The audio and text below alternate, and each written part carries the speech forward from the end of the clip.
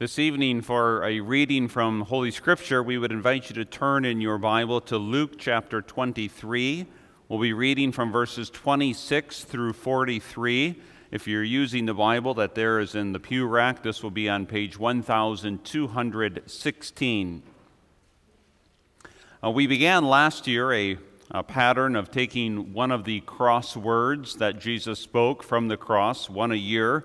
So last year, being my first Good Friday in your midst, we looked at the first word.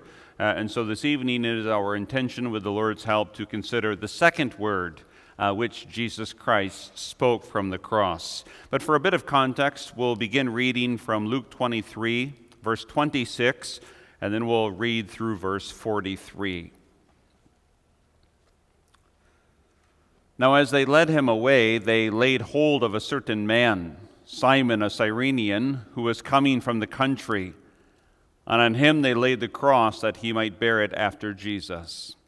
And a great multitude of the people followed him, and women who also mourned and lamented him. But Jesus, turning to them, said, "Daughters of Jerusalem, do not weep for me, but weep for yourselves and for your children. For indeed the days are coming in which they will say, 'Blessed are the barren, wombs that never bore and breast which never nursed.' Then they will begin to say to the mountains, 'Fall on us,' and to the hills, 'Cover us.' For if they do these things in the green wood, what will be done in the dry?" There were also two others, criminals, led with him to be put to death. And when they had come to the place called Calvary, there they crucified him, and the criminals, one on the right hand and the other on the left. Then Jesus said, "Father, forgive them, for they do not know what they do." And they divided his garments and cast lots. And the people stood looking on, but even the rulers with them sneered, saying, "He saved others, let him save himself if he is the Christ, the chosen of God." The soldiers also mocked him, coming and offering him sour wine, and saying, "If you are the King of the Jews, save yourself." And an inscription also was written over him in letters of Greek, Latin, and Hebrew, "This is the King of the Jews." Then one of the criminals who were hanged blasphemed him, saying, "If you are the Christ, save yourself and us." But the other, answering, rebuked him, saying, "Do you not even fear God, seeing you are under the same condemnation? For we indeed justly, for we receive the due reward of our deeds. But this man has done nothing wrong." Then he said to Jesus, "Lord, remember me when you come into your kingdom." And Jesus said to him, "Assuredly I say to you, today you will be with me in paradise." Thus far our reading from this evening from the Word of God. A congregation of our Lord Jesus Christ, as you well know and as you no doubt have often heard, the scene that is depicted through the inspired narrative that Luke gives us in Luke 23 is a most solemn scene, a most heavy scene. The crucifixion of our Lord Jesus Christ, and along with him the crucifixion of two other notorious criminals who had been sentenced to die by way of a most barbaric death. Crucifixion would have been absolutely horrific in nearly every single detail, from the trial and the subsequent beating to the carrying of the cross to the site of the crucifixion. There the bodies of those being crucified would have hung suspended, perhaps a foot off of the ground, maybe 18 inches off of the ground, but certainly in full view of everyone who would have passed by on that busy road leading in and out of Jerusalem. And not only was it a gruesome scene, but there also would have been, of course, the cries that were heard. Cries of agony would often have accompanied the sight of a crucifixion. Cries of agony of pain. Cries of agony also from the account we hear of two men who are mocking, blaspheming the Lord Jesus Christ. Two thieves, not only common thieves, but criminals, notorious criminals, perhaps involved in some type of insurrection, some type of riotous rebellion against the Roman authorities. These two thieves were also being crucified with our Lord, one on the right and one on the left. But while there is much that they have in common, these two themes, there is also one thing that sets them remarkably apart. And what sets these two thieves apart is their dying words. The dying words that they spoke to the Lord Jesus Christ. The impenitent thief dies with mockings. The penitent thief dies with a humble request. Lord, remember me when you come into your kingdom. To which our Savior replies, assuredly I say to you, today you will be with me in paradise. And I would submit to you, congregation, that is the simplicity of the Christian gospel. A sinner saying, Lord, remember, and a Savior saying, today you will be with me in paradise. And so in the brief time allotted us this evening before we administer the Lord's Supper, we consider together underneath our theme a word of remembrance. Noticing, first of all, the need for remembrance, and then secondly, the request for remembrance, and then thirdly, the answer of remembrance. So a word of remembrance, the need, and then the request, and then the answer of this remembrance. In this scene, there is a need for remembrance, in large part because of an impending death. We speak now here, yes, of all three men on these crosses. Their deaths are impending. But think with me for a moment for the man who spoke, Lord, remember me. His physical death is approaching him in an inescapable way. They often say that in the face of danger that there are at least two human responses. There's either the fight response or there's the flight response. More recent research has added a third response, that of freeze. So that when an individual human person finds themselves in a place of danger, they either prepare themselves to fight, to defend themselves, or they turn to flight and they run away. Or perhaps a third one is they just simply freeze. None of these options are available to this dying thief. He's nailed to a cross. He's surrounded by Roman authorities. Now, while it's true that death by crucifixion could take hours, if not days, the Sabbath is soon coming, and the Jews will request that the knees of these thieves be broken so that their death by asphyxiation will come quickly. Make no doubt about it, this thief who says, Lord, remember me, will not see the end of this day before he meets with death. Eternity, with all of its weight and all of its solemnity, is racing towards this man who, as far as we can tell, had spent the majority of his at least adult life engaged in criminal activity. This man who would have stolen. This man who would have been a rebel. Perhaps even engaging in further criminal acts as he sought to free himself from the Roman authorities. We read in Hebrews 9, verse 27, it is appointed for men to die once, but after this the judgment. And that day of appointment for this thief has come. This is the day of his death and eternity. And along with eternity, his meeting of God is just one breath away. There's an old saying, I suppose many of you have heard it There is no honor among thieves. This man will quickly be forgotten. His fellow thieves would not remember him. Certainly, his companion who's dying on the other side of the middle cross will not remember him. And so not only is he being confronted with the reality of death, he's also being confronted with the fact that the entirety of his person will soon be forgotten. And yet his soul has been awakened.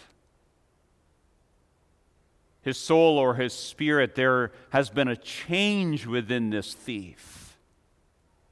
Because he also just a few moments ago joined with his fellow companion in mocking and blaspheming the man on the middle cross. But now something different comes forth from his lips.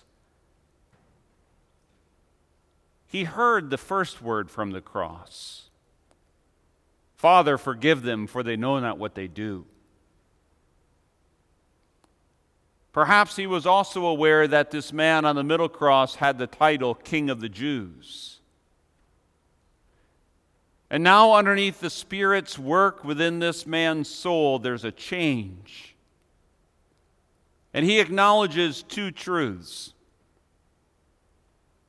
This penitent thief acknowledges that he is justly condemned.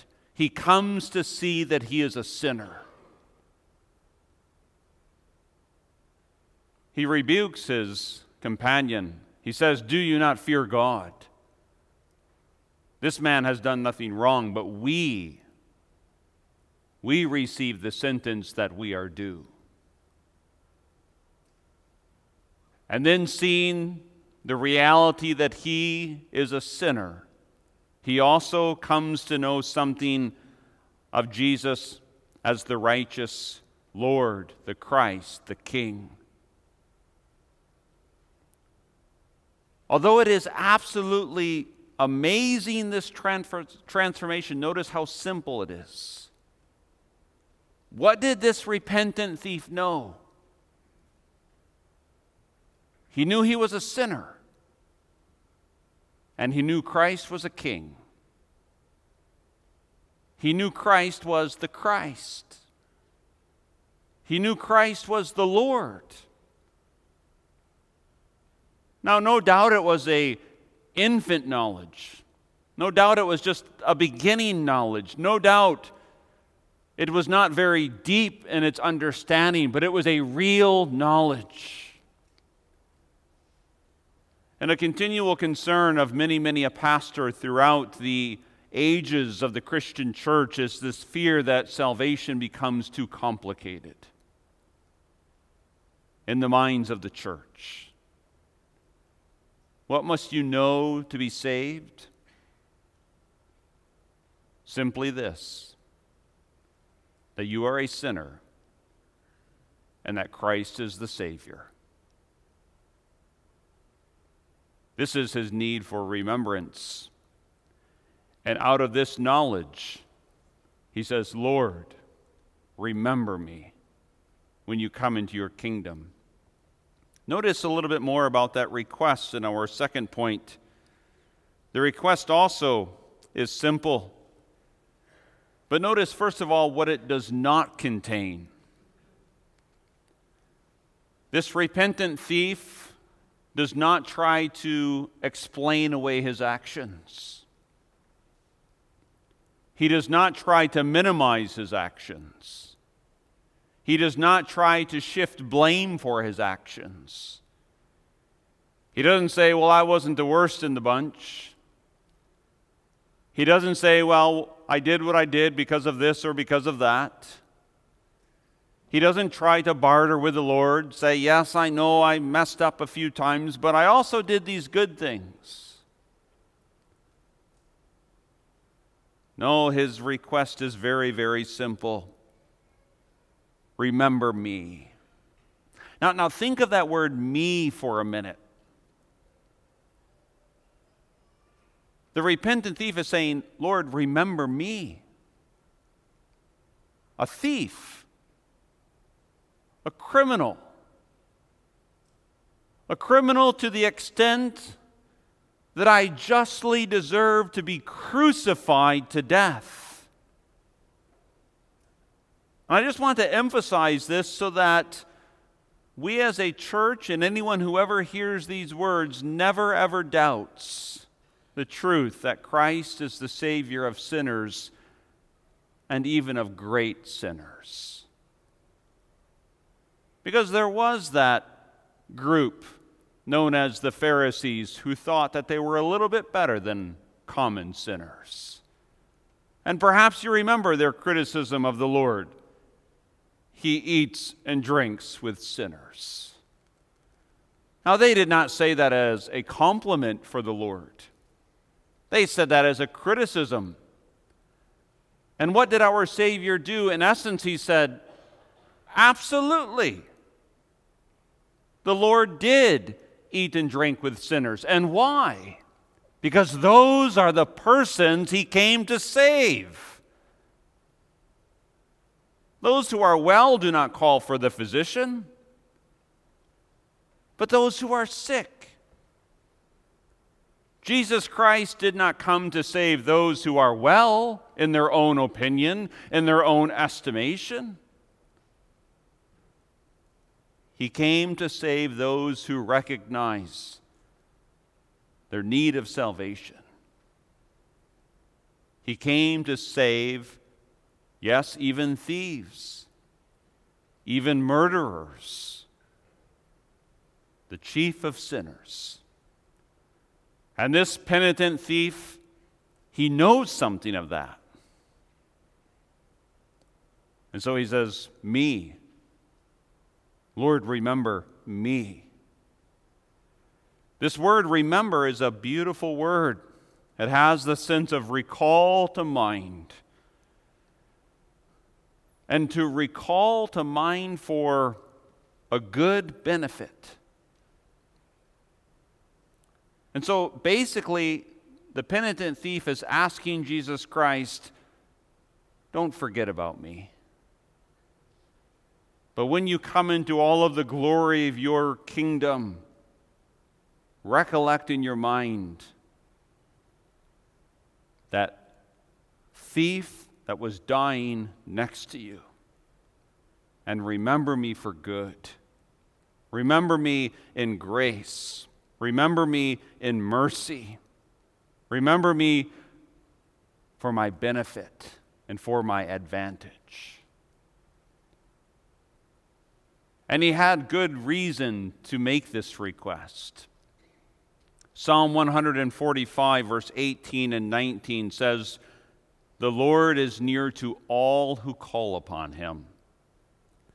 To all who call upon him in truth, he will fulfill the desire of those who fear him." And then listen to this. He will hear their cry and save them. No, I'm not implying that the penitent thief had that psalm in the back of his mind.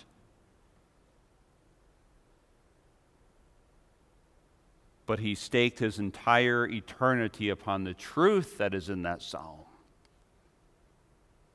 He said, Lord, remember me. And the psalmist says, the Lord will hear their cry and save them. Even the greatest of sinners, the thieves, the murderers, the rebels, the rioters, and you could go on and on and on.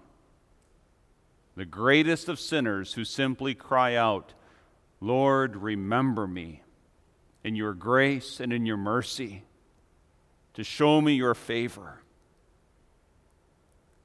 Notice just for a brief moment the contrast to this request. After the initial mocking by the other thief, we hear nothing more of him. Now, these crucifixions would have taken place in close proximity. The body of the individual being crucified would not be elevated very far off of the ground, and the three crosses would have been placed in close proximity so that each person would have been able to hear the words spoken from the other person. And so we can safely assume that the thief who was impenitent, the thief who never said, Lord, remember me. He heard this transaction. And you would think that he maybe, what did he have to lose? Why not throw in remember me also? Why not say, yes, Lord, if you are coming into a kingdom, I also, along with my companion who's just requested remembrance, I also am dying. I also am hastening into eternity. Lord, will you remember me also? But nothing. Nothing follows the mocking blasphemy of his impenitent lips. He dies so close to Jesus Christ, and yet he dies so far away. And the only reason he dies so far away is because his impenitent, hardened heart would not mutter the simple request, Lord, remember me. So simple, yet so difficult, until the Holy Spirit works a change. I need to ask you, as I ask myself, have you said in one way or another, Lord, remember me? Do you say continually in one way or another? I'm not saying you have to use these exact words. Do you say, Lord, remember me when you come into your kingdom? If not, why not? Is it too lengthy of a statement to make? Too difficult of a request to make? But if you do make that request, consider then briefly the answer. And there's a wonder to the answer, because what reason does the repentant thief have to expect a favorable answer? Just moments ago, he mocked Christ.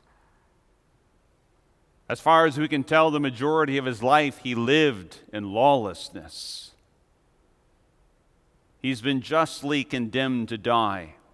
What reason is there for a possible favorable response to his request?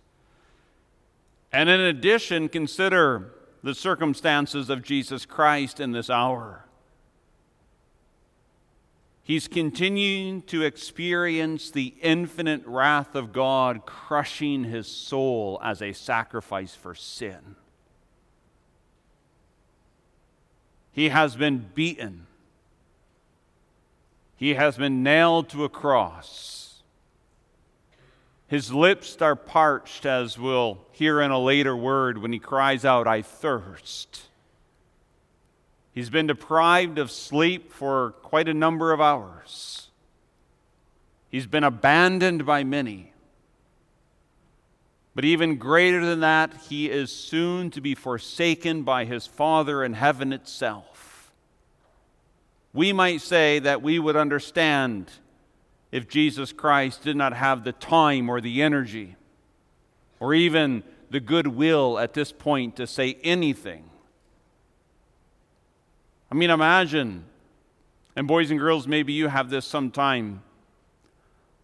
Imagine that a parent is very, very, very busy, and you ask a question and they say, not now. Or imagine that someone is in intense pain and you ask a question and they can't even answer you. We might well understand if Christ said nothing to this repentant thief, but behold the wonder of grace. That he doesn't say, I'll think about it. He doesn't say, well, what about those mockings that you were just saying towards me? But immediately, he goes even above and beyond the request He doesn't say, yeah, I'll remember you. He begins his answer with assuredly, certainly, absolutely. It's a reaffirmation even before he gets into his answer. He wants this penitent thief to know beyond a shadow of a doubt, I will remember you. Absolutely, guaranteed. Assuredly, I say to you.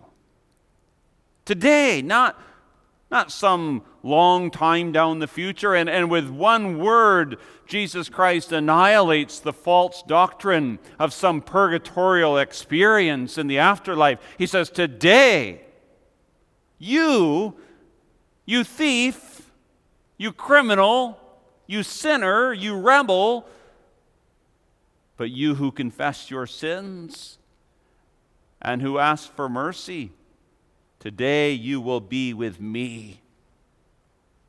And that is the essence of salvation. Fellowship with the Son. Today you will be with me in paradise. So think of it. The sinless Savior and the sinful thief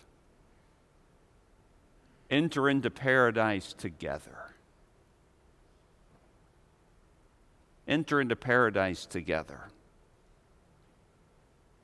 Now, of course, we refer here to Jesus Christ in his human nature and in his soul,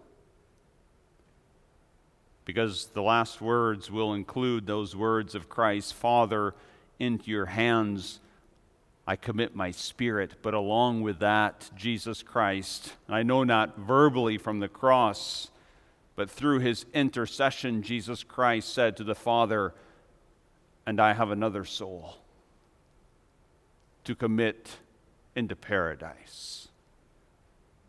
The soul of a repentant thief who said, Lord, remember me. To whom Jesus answered, assuredly I say to you, today you will be with me in paradise. Amen.